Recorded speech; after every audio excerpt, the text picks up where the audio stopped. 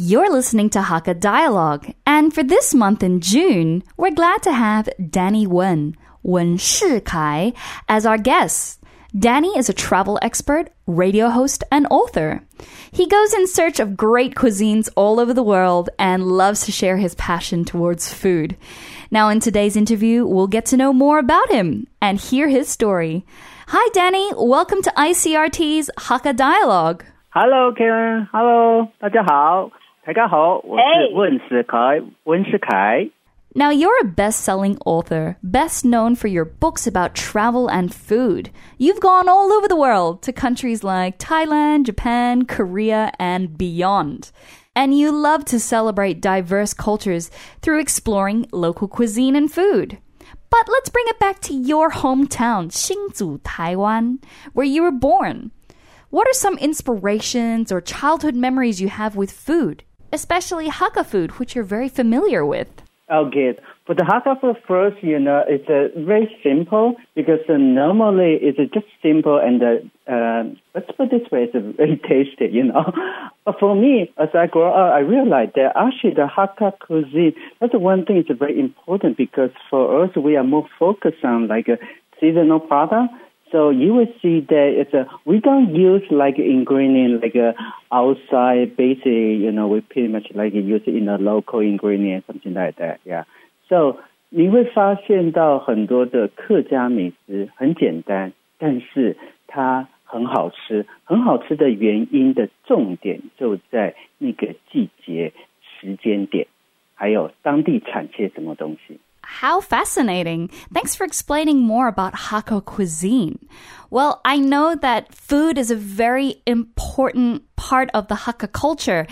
Now, could you give me some examples of specific Hakka dishes or maybe how food plays a role in Hakka culture? 对客家人来讲 the most the Hakka family, for us, it's like a past time generation. We always been taught that it's like in this season, you have to eat this kind of food. In that, like a festival or particular day, time, you have to eat this kind of food. So, as you are the Hakka, you will live with this kind of food culture. And maybe it looks just like I mentioned earlier before, it looks like a simple, but you just like follow by your like family, like your 你的爷爷奶奶他教你说什么季节什么时间点要吃什么就是这样，然后他最后变成了就是你家的文化。我觉得那个 family culture is very important, it's very basic. 然后再来一点就是他 create 了一个很特别的一个let's say 的滋味。It's a kind of 你知道那种属于你自己家的味道，而且要传下去的味道，那种感觉。I totally understand what you mean about having your own sort of home touch and home flavors for foods. Now, I even heard that Hakka people during farming seasons, they would like to prepare snacks which were easily carried. Or, for example, Hakka people during Chinese New Year, they'll have special Hakka Chinese New Year dishes. Is that right? Yes, that's right. Yes, it's what we call it's called ban. In Hakka, we pronounce it as a ban, which is made from like a sticky rice.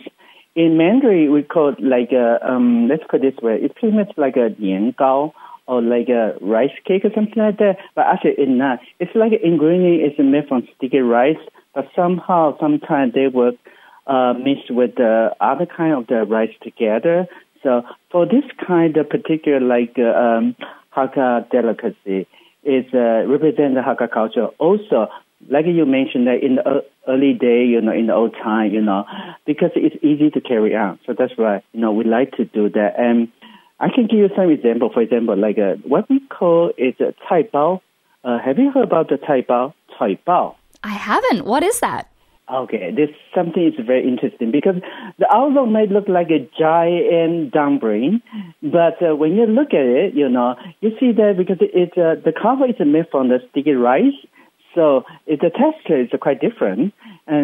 But actually, like what I say that when you eat it, first bite you feel a little bit a little bit chewy and gooey, but actually when you chew more, 你一直吃下去, you're kind of like non-stop eating it. And also because the inside, they do have a different kind of feeling. So basically we use a lot of like a horseradish, daigong, this kind of thing, put it inside, make it like a cai bao.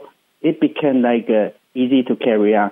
So in the old time, 他们去田里面工作的时候，带在身边，肚子饿了就可以拿来吃。It's very easy and 方便。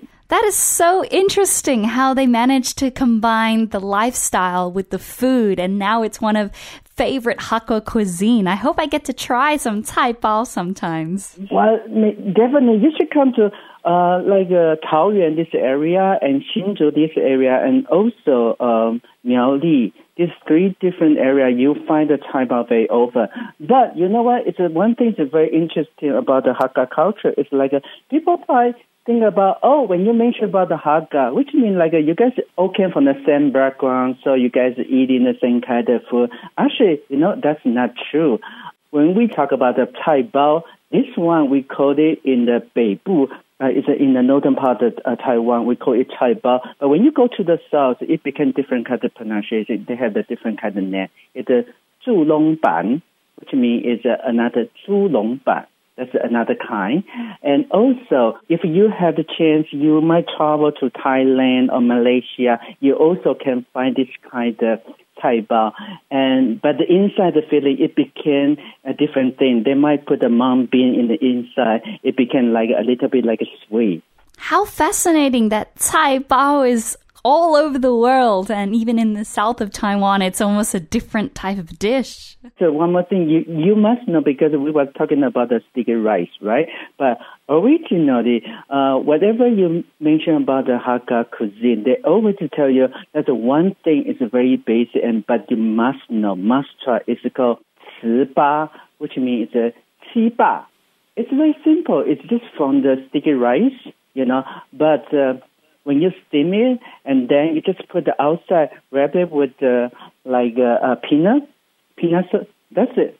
But it's very simple, but so delicious. Ooh, it sounds so delicious. I love peanut butter, so I can imagine peanut-flavored sticky rice would be delicious.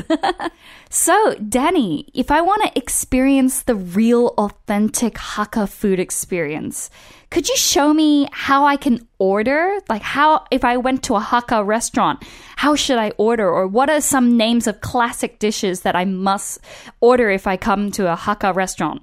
Okay, that's the two things. The one thing is like if you want to be like a locals, Hakka, so definitely I would say that you have to order the chicken. But the chicken is like, the chicken is like what we call it a running chicken. 土鸡, 会赛跑的土鸡. 土鸡? Yeah. So the chicken, you find out that because they do a lot of running, so the muscle is a little bit like tender. So when you taste it, it's really good. But especially, you have to deal with a special sauce, what we call 吉酱, 芥酱. This kind of sauce is made from the tangerine, the sour tangerine, and then put with soy sauce together. If you like spicy, you also can do a little bit chili. So the flavor will become a little bit sourness and sweetness a little bit, and then spiciness a little bit. Then combine it together and with the chicken together. It's very, very delicious. Wow, that sounds so yummy. You're making me hungry already. But you know what? But as you know that in Taipei, famous like the big city, we do have so many the Hakka restaurants. But if you want to find it together, I would say that it's quite difficult. That's another dish you might easy to find it. It's called 客家小炒. It's simple. It's also in past 10 years, I would say that it's been rated for the number one Hakka dish in the restaurant. Wow. Why would this be the number one Hakka dish? Because first, the ingredients are very simple. You got like 豆腐干, 芹菜, 还有一点点的三层肉. 然后你在炒的时候, when you fry it, all these ingredients together, and then you just, again, you put like a soy sauce and also with a little bit 辣椒, and And secondly, so 那个气味 the smell is quite strong, but it's really, really attract. And then 你在吃的时候，气味跟吃的味道，还有每一个食材一个一个出来的层次的 layer， 会让你的嘴巴变得这么简单的菜，为什么会这么的丰富，会变得这么好吃这样。I can imagine that dish sounds so delicious and also really healthy too. Perfect for my lunch or dinner. So, if I want to learn more about Hakka culture and food, where should I go? Do you have any recommendations of where I can learn more information? When you're in Taipei, every time you might often hear about the MRT, they have the Hakka, right? Yeah. That what we call the accent is called 四线. That kind of accent, majority Hakka people in Taiwan, people all use that kind of accent. But in my hometown, in Hsinchu, we use another kind, it's called 海陆. 海陆. Yes. You see what the difference, for example, when you always ask people that, 你吃饱了吗? 四线, the pronounce was 吃饱吗? In 海陆, they would become like a 吃饱吗? Oh, it's so different yet so similar at the same time. Yeah, so that's right. When you ask me that question, I would definitely, because I'm from Hsinchu, I would say, please come to my hometown, Hsinchu, to learn the Hakka and to learn the 海陆, this kind of accent. Absolutely. Well, now that I have a friend in Hsinchu, I think I ought to go to Hsinchu to learn Hakka. Yeah, definitely. And also, because Hsinchu is a historical town, so we full with the history and also not just like a Hakka culture. We have surrounding with indigenous people together, and also nowadays because they had the scientific power there, so now we got so many newcomers. So it's kind of like a melting pot. And definitely you should come to visit Hsinchu. Absolutely. I really like Hsinchu. I've been there a few times. It reminds me a lot of my hometown in Australia called Canberra. Oh, really? Yeah. Every time I go to Hsinchu, I think of my hometown. So I do like to visit Hsinchu when I can. And I would love to learn more about Hakka culture and, of course, the Hsinchu Hakka accent. Yeah. Well, Danny, I know you're also a very busy guy. You've got, a lot of books that you're selling. You also are a radio host yourself and a travel expert. Do you have any new plans or promotions that are coming up this year that you'd like to share with us? Oh, thank you very much. Because actually, I just finished one of the documentary. The documentary is, the name is talk about the secrets of the Lacanus Selu Trail. It will come out probably in September on the ASN channel, which is this is a very interesting program because this time one of the photographer, Chris, he actually is from London, so we both went on this Lacanus Selu Trail. It's in Mandarin we call 张之细路.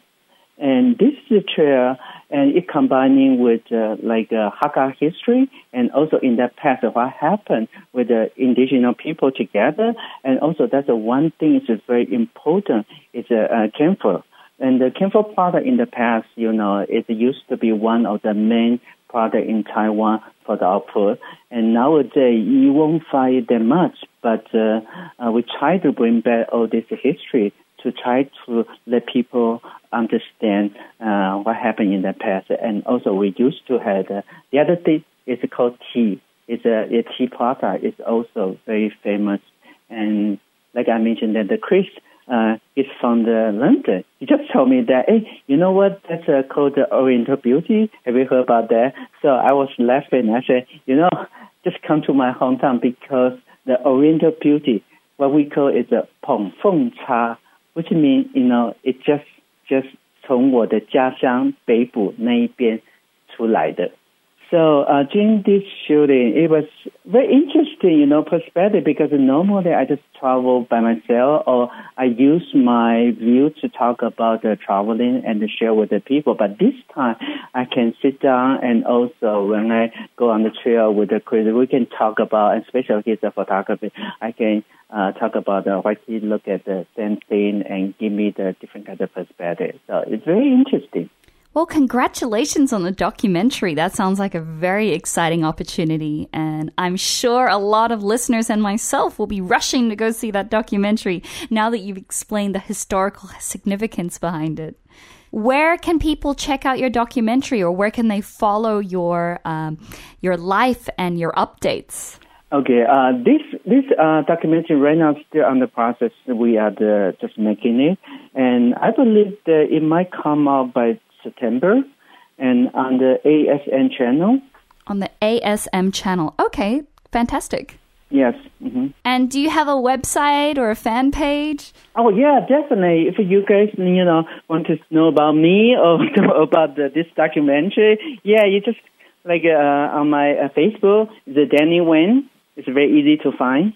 Danny Wen on Facebook. Wonderful. And also, you guys can check out in the ASN, channel, their own website, official website. Wonderful. Well, thank you so much for joining us here at Hakka Dialogue. And it's been our pleasure to have you on ICRT, Danny. And I look forward to hearing more about your documentary. And of course, everybody else, make sure you do follow Danny's Facebook and look out for that upcoming documentary. And of course, use some of those phrases that we learned to go and order yourself a beautiful Hakka delicious meal. Thank you, Danny. Thank you. So before I go, maybe I can teach you one more Hakka. It's called Shimmongi. Shingmongi. Shimmongi, which means thank you. Shingmongi. Oh, that's such a nice phrase. Thank you for teaching me that. Shingmongi to you. See you next time. See you. Bye-bye. And thank you so much for tuning into Hakka Dialogue this month, where we interviewed esteemed author, radio host, and travel expert Danny Wen. Now make sure you tune in again next month at the same time, the last Wednesday of every month, for more tips, tricks, and information about Hakka people and its amazing culture. I'm DJ Caitlin, and I'll see you next time.